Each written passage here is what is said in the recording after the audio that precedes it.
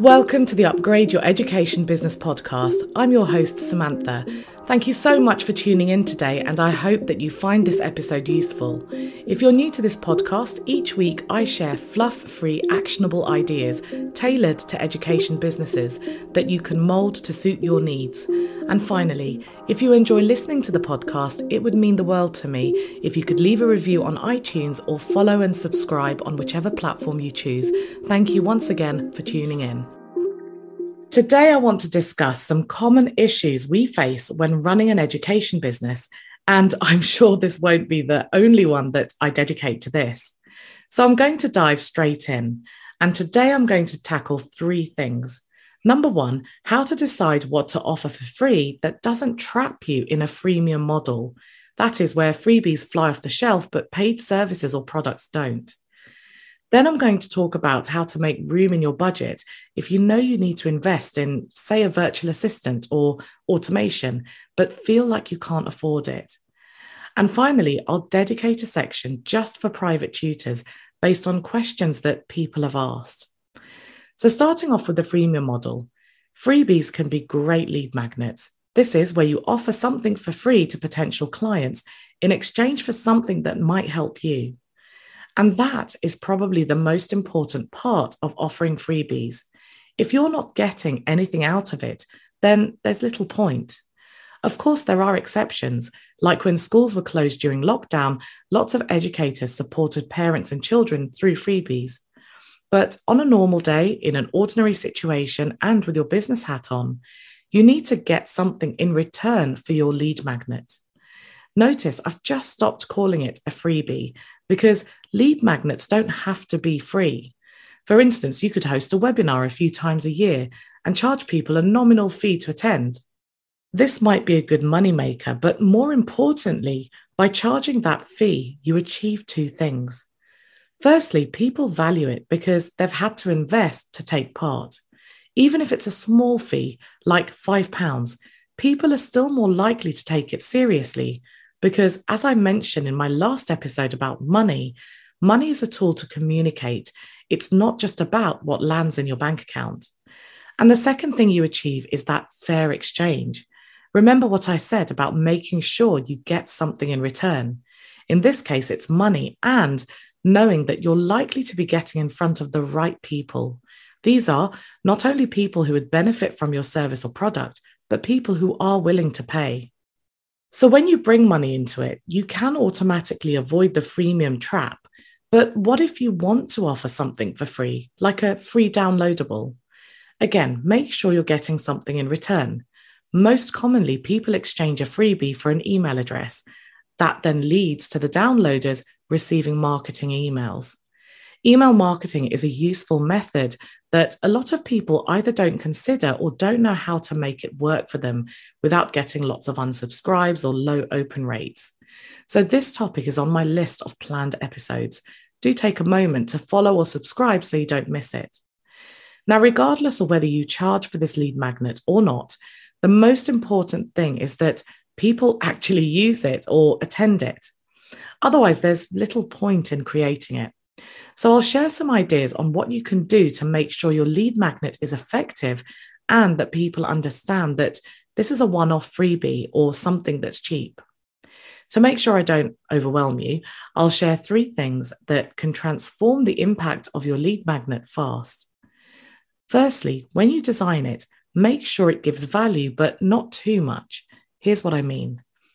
Imagine that you shared everything you know about a particular topic. It would be so useful for people who use your lead magnet, but would there be any incentive to contact you for more? Probably not, because you've given them everything they need to go at it alone.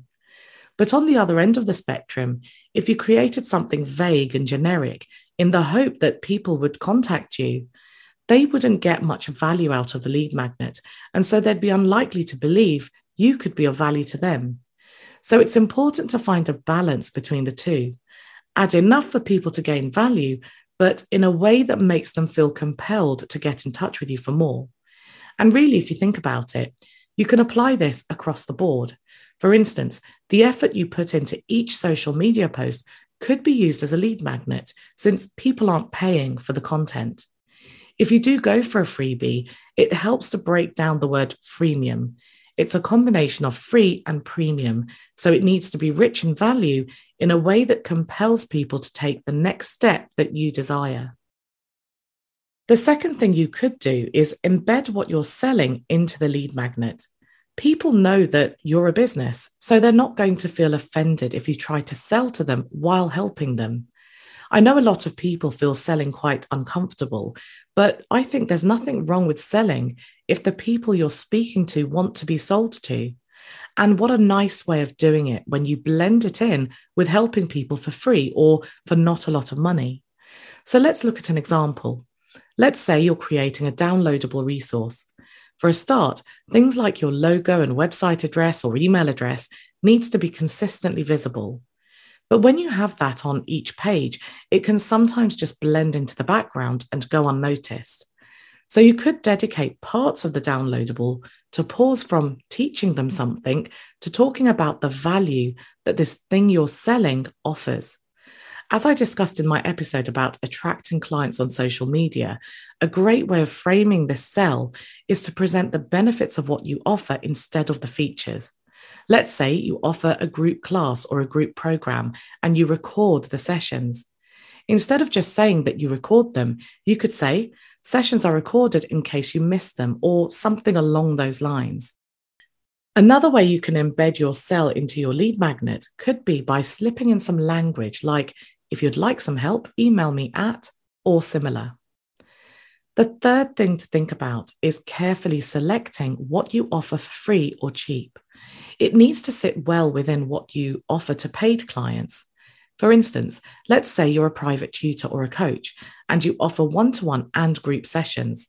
If you suddenly offered free sessions to people, it would feel unfair on the people who are paying for your service.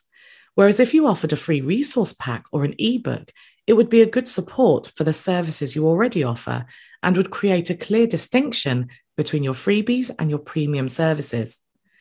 Alternatively, you could offer a much shorter free or cheap session, more as a taster.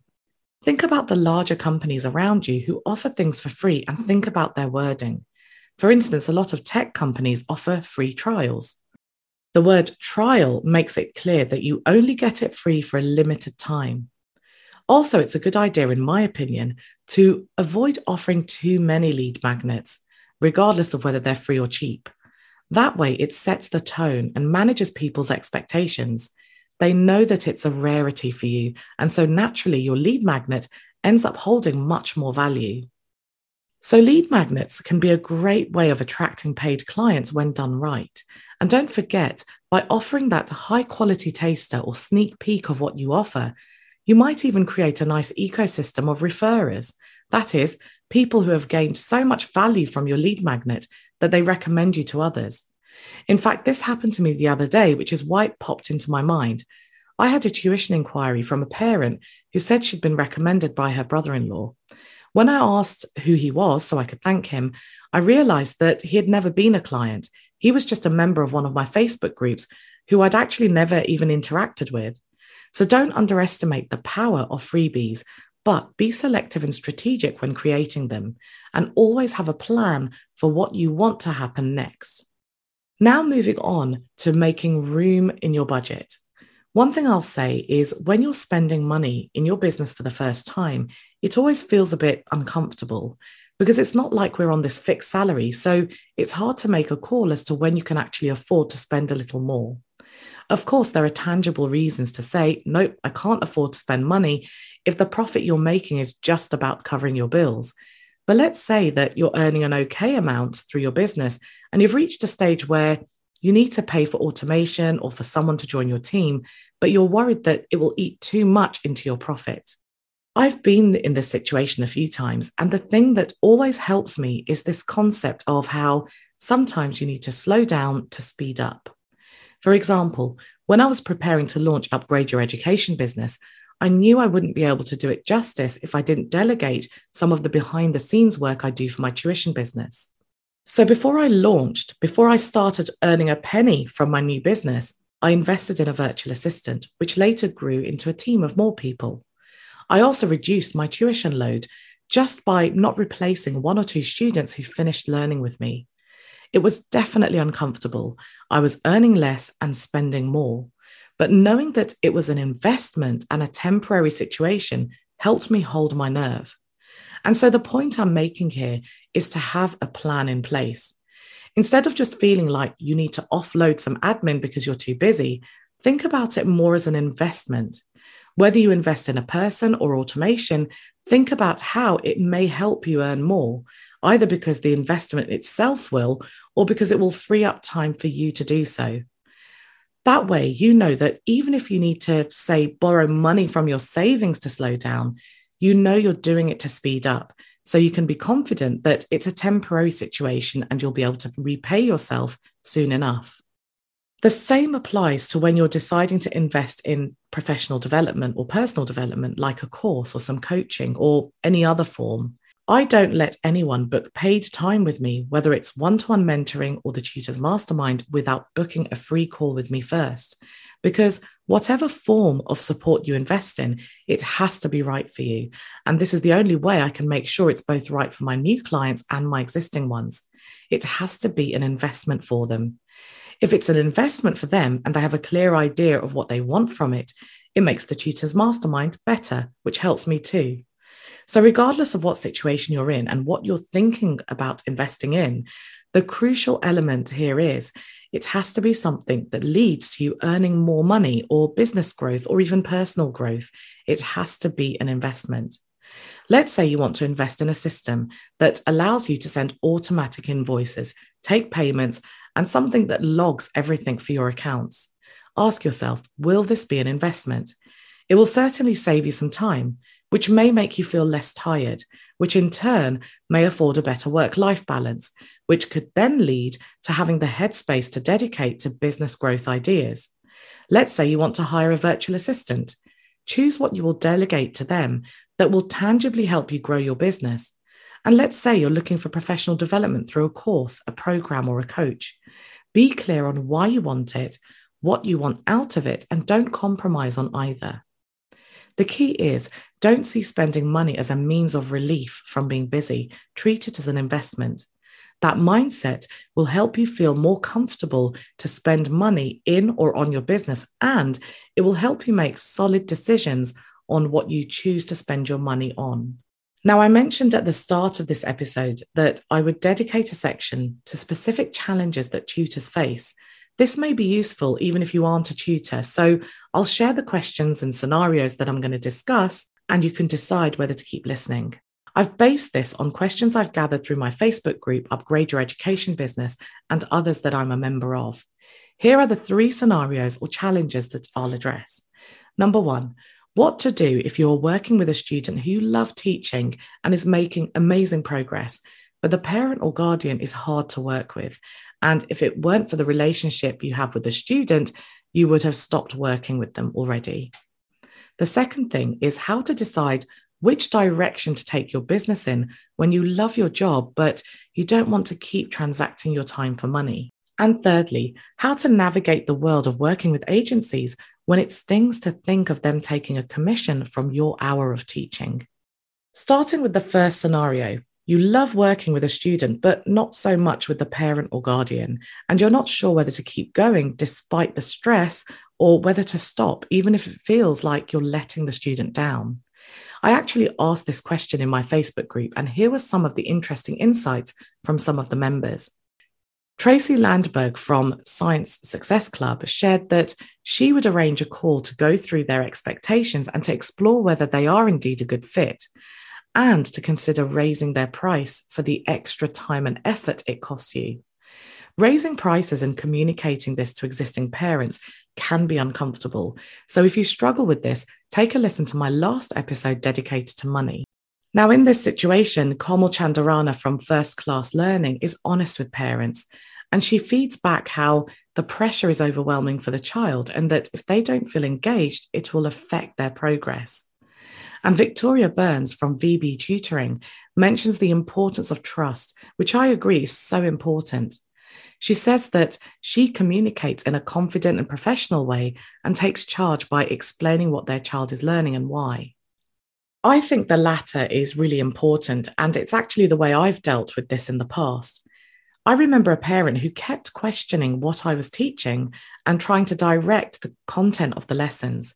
In the end, I quite bluntly but politely pointed out that while it was fine for us to work collaboratively, ultimately, if she's going to pay me, she needs to trust me. Fortunately, she got the point and backed off straight away. However, another time I was teaching a lovely student who was caught between conflicting advice between his parents who were no longer together. They put me in the middle too, as they were giving me conflicting requirements.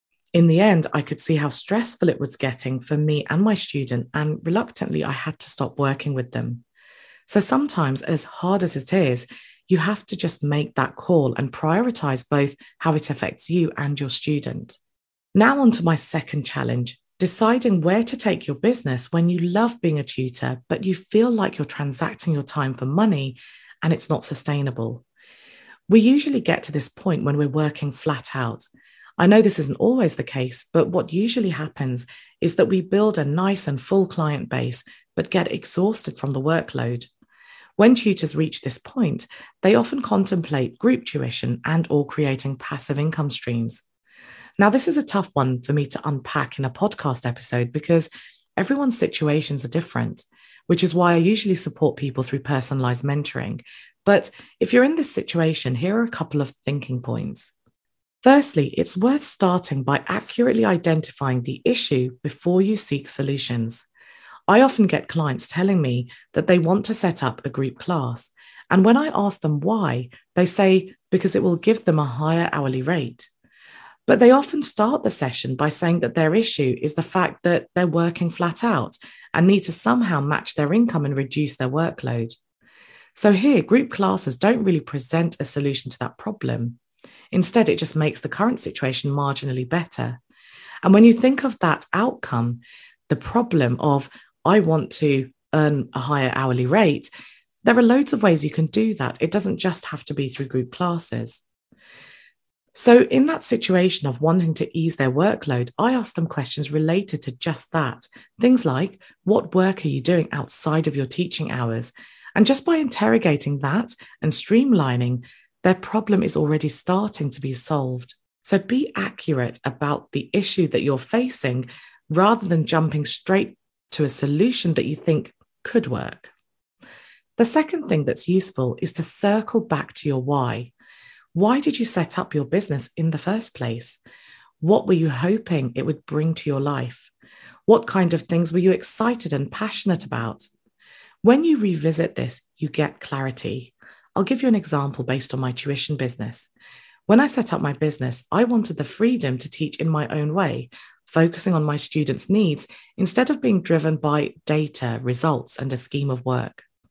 I was excited by the prospect of finally having time to publish some books and create great resources to provide affordable support. But you know what? 6 years on, I haven't published a single book.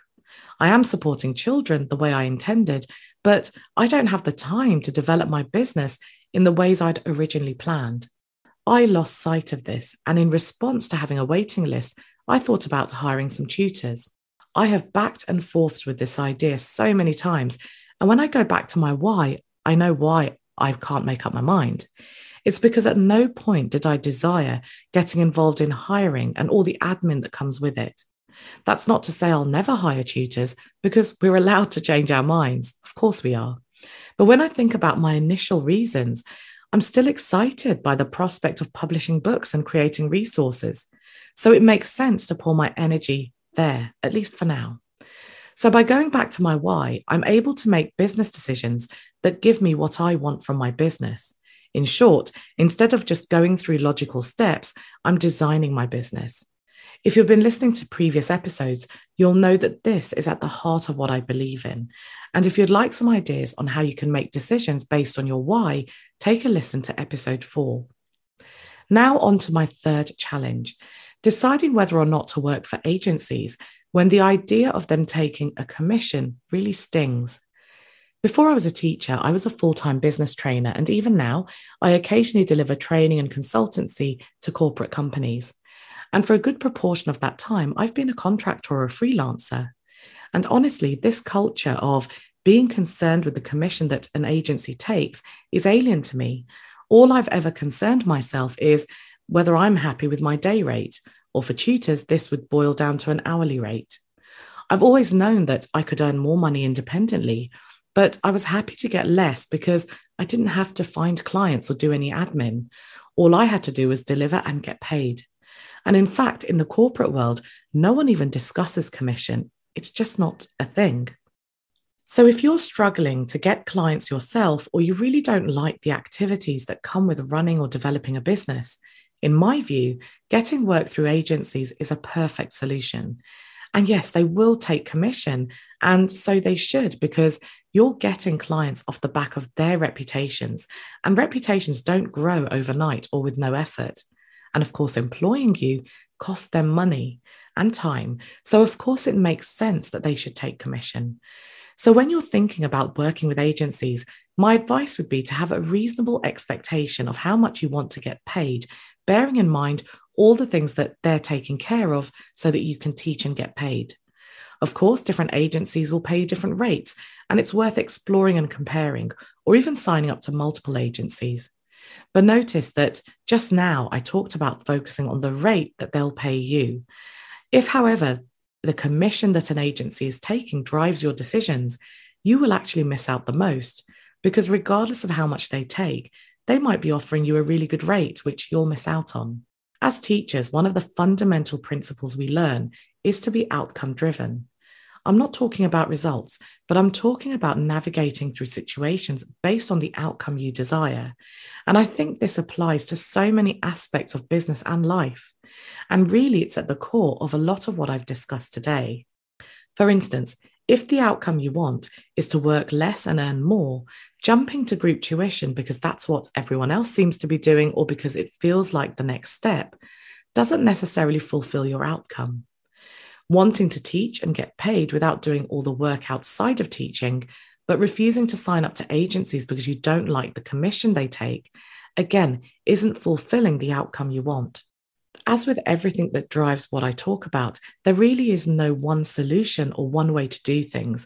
And so it's important to try things out until you find what works for you. So I hope today you can walk away with some of those moldable ideas. Next week, I'm sharing a conversation I had with Ilana King from Education Pathfinder, and it's a great episode to end season 1 on. In this episode, we're focusing on ways to enter the entrance exam tuition market. We specifically address the following questions. Number 1, how do you get started in entrance exam tuition, given that it can be a very secretive market? Number 2, what are the key things to consider or remember specific to entrance exam tuition? Number 3, how do you gain trust among parents when you're just starting out and or don't have results or testimonials yet? And number 4, where do you get teaching materials from?